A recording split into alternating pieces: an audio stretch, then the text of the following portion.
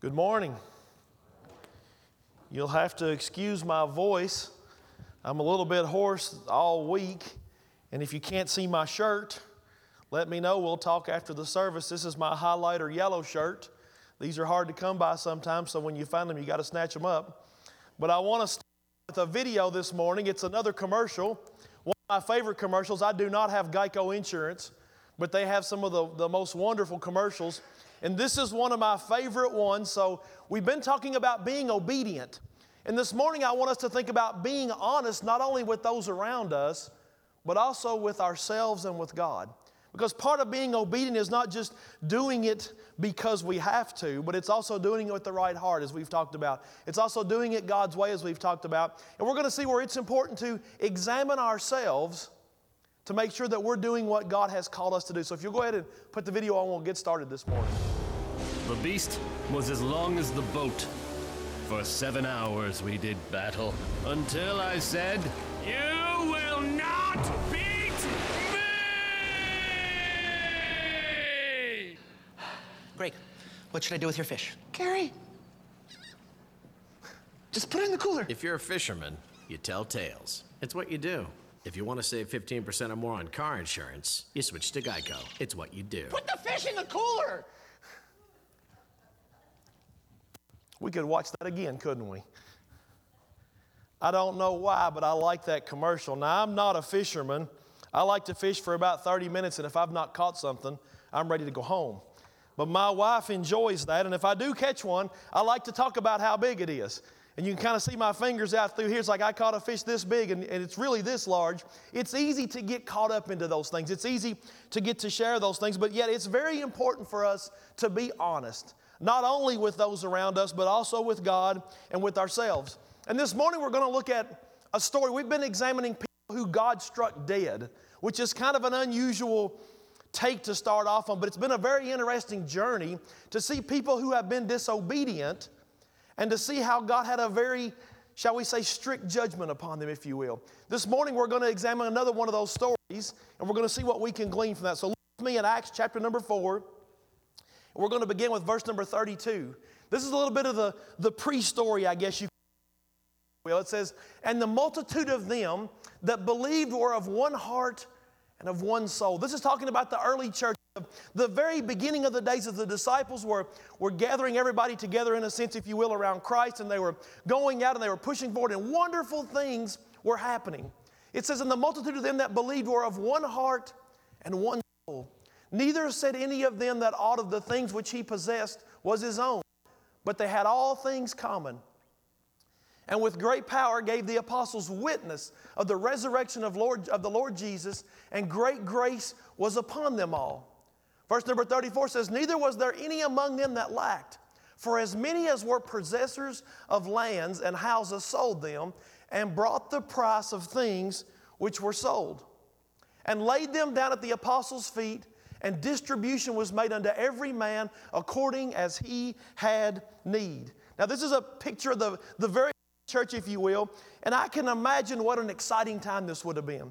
People gathering around and hearing this wonderful message of Jesus Christ, most of them for the first time. Hearing this and seeing the great wonderful miracles they were doing, and having a great and wonderful hope that they each shared together. They were willing to give everything to see this message go forth. They were willing to give everything and have everything together so that they could see God's purpose go forward. This would have been a people filled with purpose, filled with hope. And it says of one heart and one soul. We find, if we looked a little bit back in history, that the early church, many believed that Christ's return was imminent even back then. They were looking for him to return at any moment, if you will. Many of them sold everything they had because they wanted to see that gospel message go forward. They wanted to help those in need. In the NIV version, verse number 34, and it says that there were no needy persons among them. It says, "From time to time, those who owned land or houses sold them and brought the money from the sales." Now, I like that. Someone said this. I did not come up with this, but I wrote it down. It said, "This is about seeing ourselves as stewards rather than possessors." You know, oftentimes we think that the things that we have are ours, and yet the truth is the Lord has blessed us greatly with blessings, and he has entrusted us to use those for his glory and for his benefit. Today we have a lot of times where people are looking for compelling reasons, I guess, to make people share and to make people give into different things. And yet people were voluntarily sharing, serving, helping, sacrificing, giving. They truly loved their neighbors. They truly wanted to help those in need. And they saw all kinds of needs around them. The truth is, church, there are still all kinds of needs around us. When we look around and we sing the song about the city, and that was a picture of Ashland, I'm pretty sure. I recognize the two bridges. I've not been here for very long, but I was like, I've seen those two bridges. That's our city. There are needs in our city. And most of the time, the greatest needs are not physical needs, but they're spiritual needs. Most of the time, the greatest need is not food and supplies and things like that, but it's mercy and grace and hope. And they need to know the love of Jesus Christ. We struggle to find needs sometimes. We struggle to find true needs sometimes. And yet, I guarantee you they're still out there. There are people that need what we as Christians are offering through Jesus Christ. As we get ready, I told you that we were going to talk about people who were struck dead in the Bible. Today is no different, and we're getting ready to start chapter number 5 in the book of Acts. And what we often think about is the two people that were struck dead for lying to the Holy Ghost, for lying about the property that they had sold. And I shared that beginning part to tell about what an exciting time that was, and how wonderful it would have been to be a part of that and to see those amazing things happen. And yet we're getting ready to be introduced to two people who wanted all the praise and glory, but didn't want to have to make any of the sacrifice and have to have a true trust in the Lord. What we're going to see is two people who faked what they were doing. Two people who lied about what they were doing. Two people who were, at their very core, disobedient to what they had told God that they were going to do, and to what no doubt He had called them and how He had called them to serve. The truth is, as we examine the blessings of obedience, we're going to see two people where, when they were disobedient this morning, we kind of get it. You know, in the past couple of weeks, we've looked at people who God struck dead, quite understand it. If you remember, we looked at Uzzah, who was the guy walking along with the ark, and as the ox stumbled, he reached up and just touched it with his hand to steady it a little bit, and God struck him dead, just like that. And my first thought was, why did God do that? Because that guy was just trying to help. Except as we looked in our lesson, we saw where God said, don't touch the box. They wasn't supposed to even have it on a cart. They were disobedient from the beginning, if you will. And so even though it was hard to understand, we could see where God said, I gave you a command, follow it. Last week we looked at two brothers who were Aaron's sons, if I remember correctly, Nadab and Abihu. And they were struck dead for offering strange fire to the Lord. They had brought strange fire to the tabernacle, and there were lots of reasons that perhaps they did this. Perhaps it was complacency. Perhaps it was pride. We even talked about perhaps they'd been drinking a little bit and just didn't know what they were doing, or had made a poor choice in that. Yet today we're going to look at two people who we say, they really messed up. They failed. I see that. So look with me in Acts chapter number 5. We're going to begin with verse number 1. It says, but a certain man named Ananias, with Sapphira his wife, sold a possession and kept back part of the price. His wife also being privy to it, and brought a certain part and laid it at the apostles' feet. Now, this story starts off where we're introduced to two people who had a piece of property in their possession, and they sold that property a lot like the other people around them perhaps were. They sold that property like a lot of their friends and their brothers and sisters in Christ, that they would have been considered a part of that family. They were selling things. They're like, I want to do that too. So we see where they sold a piece of that, except they kept part of it back. They didn't really share the whole thing, and yet they presented the idea that they had. That's where their part was. It was theirs. They could do what they wanted to with it. And yet, when they got this, they kind of pretended that this is everything. We've done what we're supposed to. Look how faithful we are. Look how good we are. It's kind of hard to determine why they decided to keep part of the price back, because the Bible doesn't exactly tell us that. Perhaps they kept part of it back because they just liked the idea of helping. It was good to see everybody else doing something and to be able to give and to share, and yet maybe they didn't quite trust enough to give it all. Maybe they just kind of got caught up in the moment and go, we'll do this. And then they found out and said, we don't really trust for sure. We're not sure if that's what we want to do. I think more likely they probably like the praise of men. They like for people to be around them and go, man, look how dedicated those two people are. They sold all this stuff and gave everything, and they really like that pat on the back. They liked everybody saying good things about them. In a sense, they wanted Christ, and they also wanted the praise of the world too. I'll tell you, church, you can't have both. We can't have the praise of God and the praise of men in the avenue that we undertake. Because when we share the truth of God's Word, sometimes it steps on toes. Sometimes it's hard. Sometimes people don't like it. Perhaps they just wanted it all, if you will. Maybe they just let the devil in. Maybe they just opened themselves up to the letting the devil come in. And you know what? Every time the devil comes in, he always makes a mess. And not just a little mess sometimes. Sometimes it is a great big mess. Verse number 3, though. We're going to see where Peter recognized that what was going on. It says, and Peter said, Ananias. Remember, this was a guy bringing money to sit it down at the apostles' feet, who said, I've sold this land and I want to give you the money. He says, Ananias, why hath Satan filled thine heart to lie to the Holy Ghost? Wow. His little thing went from right here to right here in a hurry, didn't it? It wasn't just I'm deceiving and me and my wife will be the only one to know. Now the great apostle Peter knew, and he said, not only did you lie to us, you've also lied to the Holy Ghost. You've also lied to God. And to keep back part of the price of the land. Verse number 4 says, while it remained, while it was yours, was it not thine own? And after it was sold, was it not in thine own power? He said, Peter said, I didn't make you sell that. You could have kept that. You could have sold that and kept that money for yourself if you wanted to. Nobody made you do that. But yet, here he was, standing, deceiving, lying. Why hast thou conceived this thing in thine heart? Thou hast not lied unto men, but unto God. Now, maybe Ananias didn't lie directly. It doesn't have his lie down there. And yet he insinuated that all the money was there. He insinuated that he was just like everybody else. Peter also tells us a great lesson there that I guess a lot of times we forget today, but the Holy Ghost is God. You know, sometimes if we're not careful, we can call the Holy Ghost it.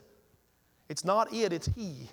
We should always use the word He, because the Holy Ghost is God. He told earlier that said, you've lied to the Holy Ghost. And he said, you've not just lied unto men, but unto God. Oh, Ananias is done up to here, if you will. Ananias' mess is just getting larger and larger and larger. And judgment came quickly. The next verse, verse number 5 says this. And you can imagine Peter talking.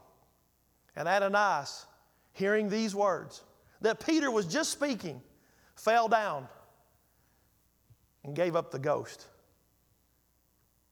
He dropped dead, for lack of a better word. And great fear came upon all them that these things. And the young men arose and wound him up, carried him out, and buried him. Didn't take very long. The Bible tells us in the space of 3 hours that all these things happened. Peter shares this great truth with Ananias that he knew in his heart already. But this truth with Ananias, and Ananias fell down dead. Sitting around, and I can imagine people were watching people bring their possessions up, if you will, to give them for the cause of the kingdom of God. And you can imagine people sitting around and talking and watching and maybe even congratulating or encouraging, whatever word, encouraging might be a better word. Encouraging one another and going, that's great. Some of them got up from where they were seated at. They picked that guy up off the floor and they carried him out and they went and buried him right then. Didn't seem to be any kind of fuss. I'm sure they didn't have time to do a lot of things. Just like that. If we were to read the rest of the story, his wife comes in 3 hours later. And as she comes in, Peter asks her if the land had been sold for how much. You know what she does? She tells the same lie. She said, yes. Yes, that's how much we sold it for. Yes, that's what the truth is. Yes, that's exactly what happened. Verse number 5 says this, verse number 9 says this. Then Peter said unto her, how is it, talking about to his wife, said, how is it that ye have agreed together to tempt the Spirit of the Lord? Behold, the feet of them which have buried thy husband are at the door, and shall carry thee out. He basically said, I hear the people coming that just finished burying your husband. I hear them walking back in, and they're getting ready to carry you out. Then she fell down straightway at his feet and yielded up the ghost. That means she fell dead too. And the young men came in and found her dead, and carrying her forth, buried her by her husband. Verse number 11 says this, and great fear, I can imagine, great fear came upon all the church. You can imagine the church being a part of all this that was going on here. When they heard that, or when they witnessed that thing, it brought great fear among all of them. And not only upon them, upon as many as heard these things. Now, there's a lot of directions we could go this morning. The one thing that always crosses my mind was, why was God so strict back then? Why did he have to strike those people dead just like that? This was an important time in the church.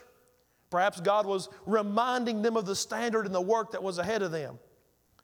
Perhaps it was because their deceit was so blatant, because they were looking for such praise of men that he could not let that stand.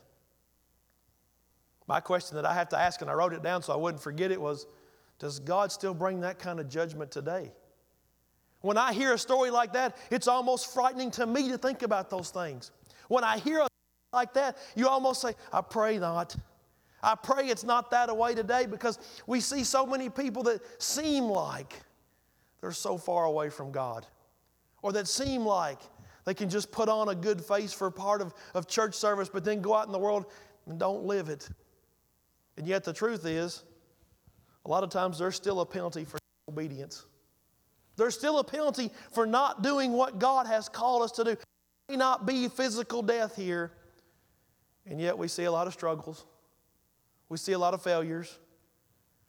We see a lot of lost hope, a lot of lost peace.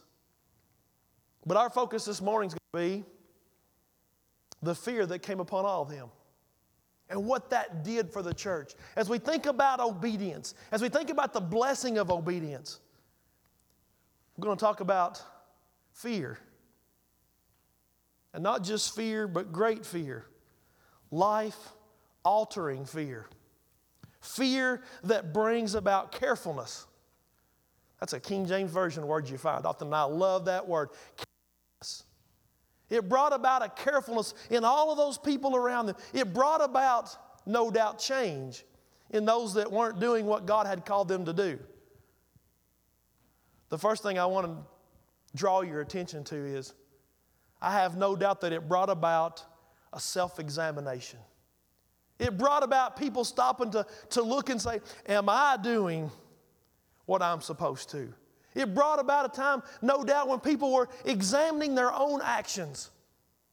Someone once said, and I did not come up with this, but they said, we judge others by their actions, but we judge ourselves by our intentions. Think about that a little bit. We judge others by their actions.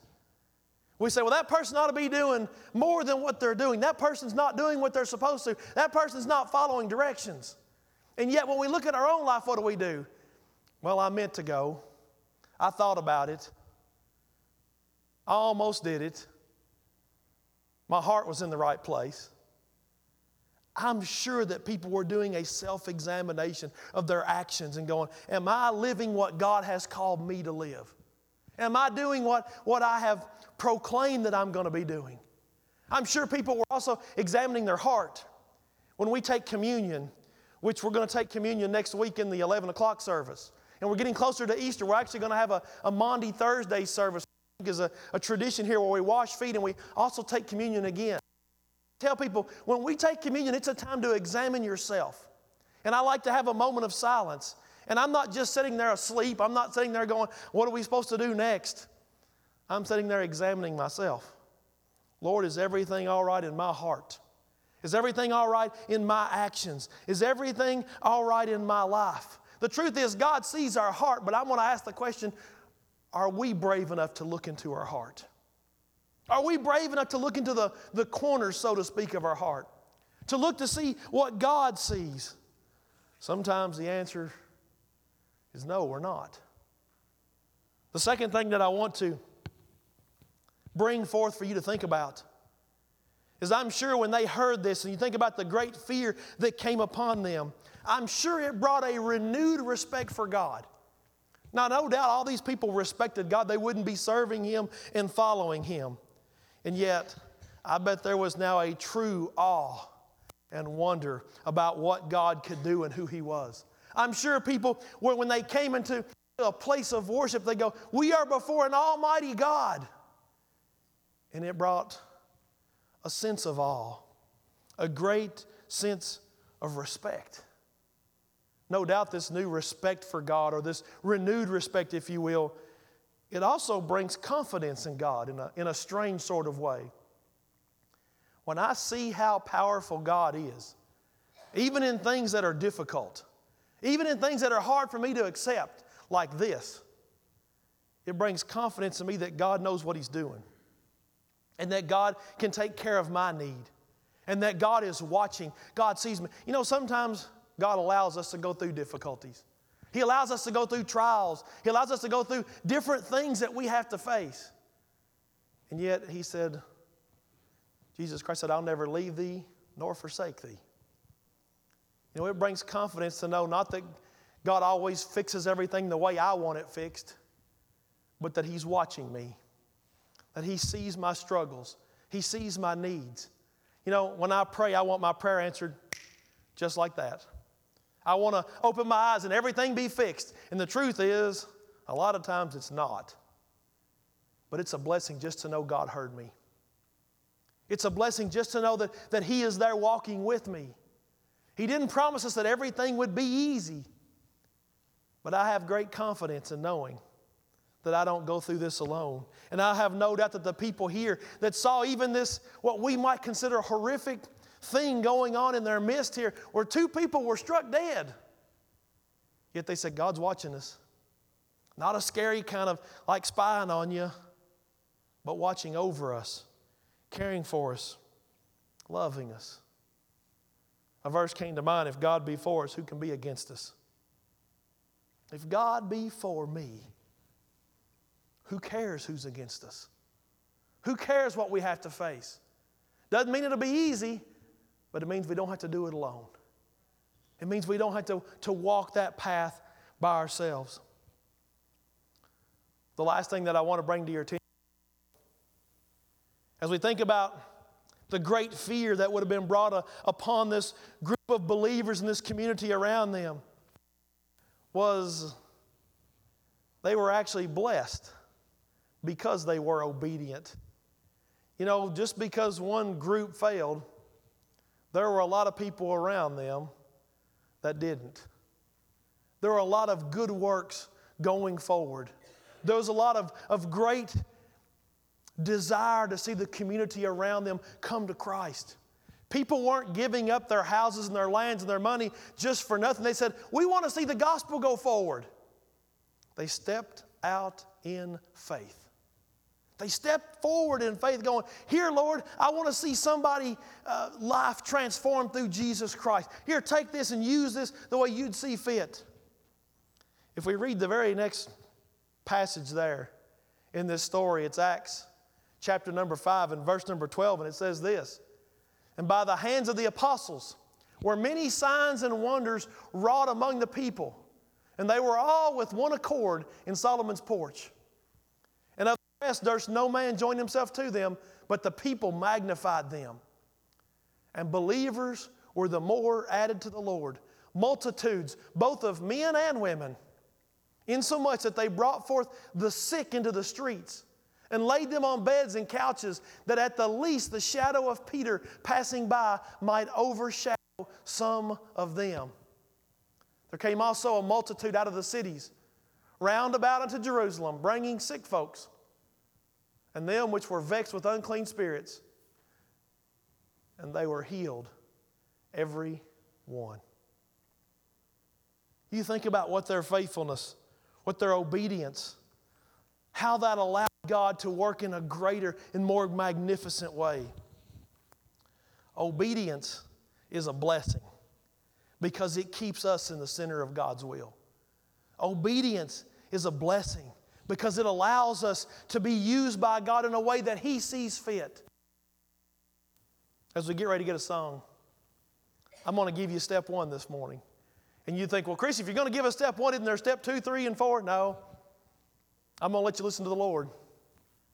See how He's and what He's calling you to. But step 1 this morning is this: give your heart completely to God and follow Him obediently. Think about that. Let God use you. Let God transform you. Let God allow you to walk alongside of Him and reach out to those around you. Help those that truly have a need. And come with clean hands and a pure heart. Because you know what? It's wonderful when we can see God do great and amazing things. It feels good when we give to something and it helps something. But I'm going to tell you what obedience does more than anything else for me, at least. It helps me lay down in the bed at night and have peace in my spirit, joy in my heart, and a hope that no matter what happens, an assurance that no matter what happens, everything's going to be all right because of Jesus. As we get a song.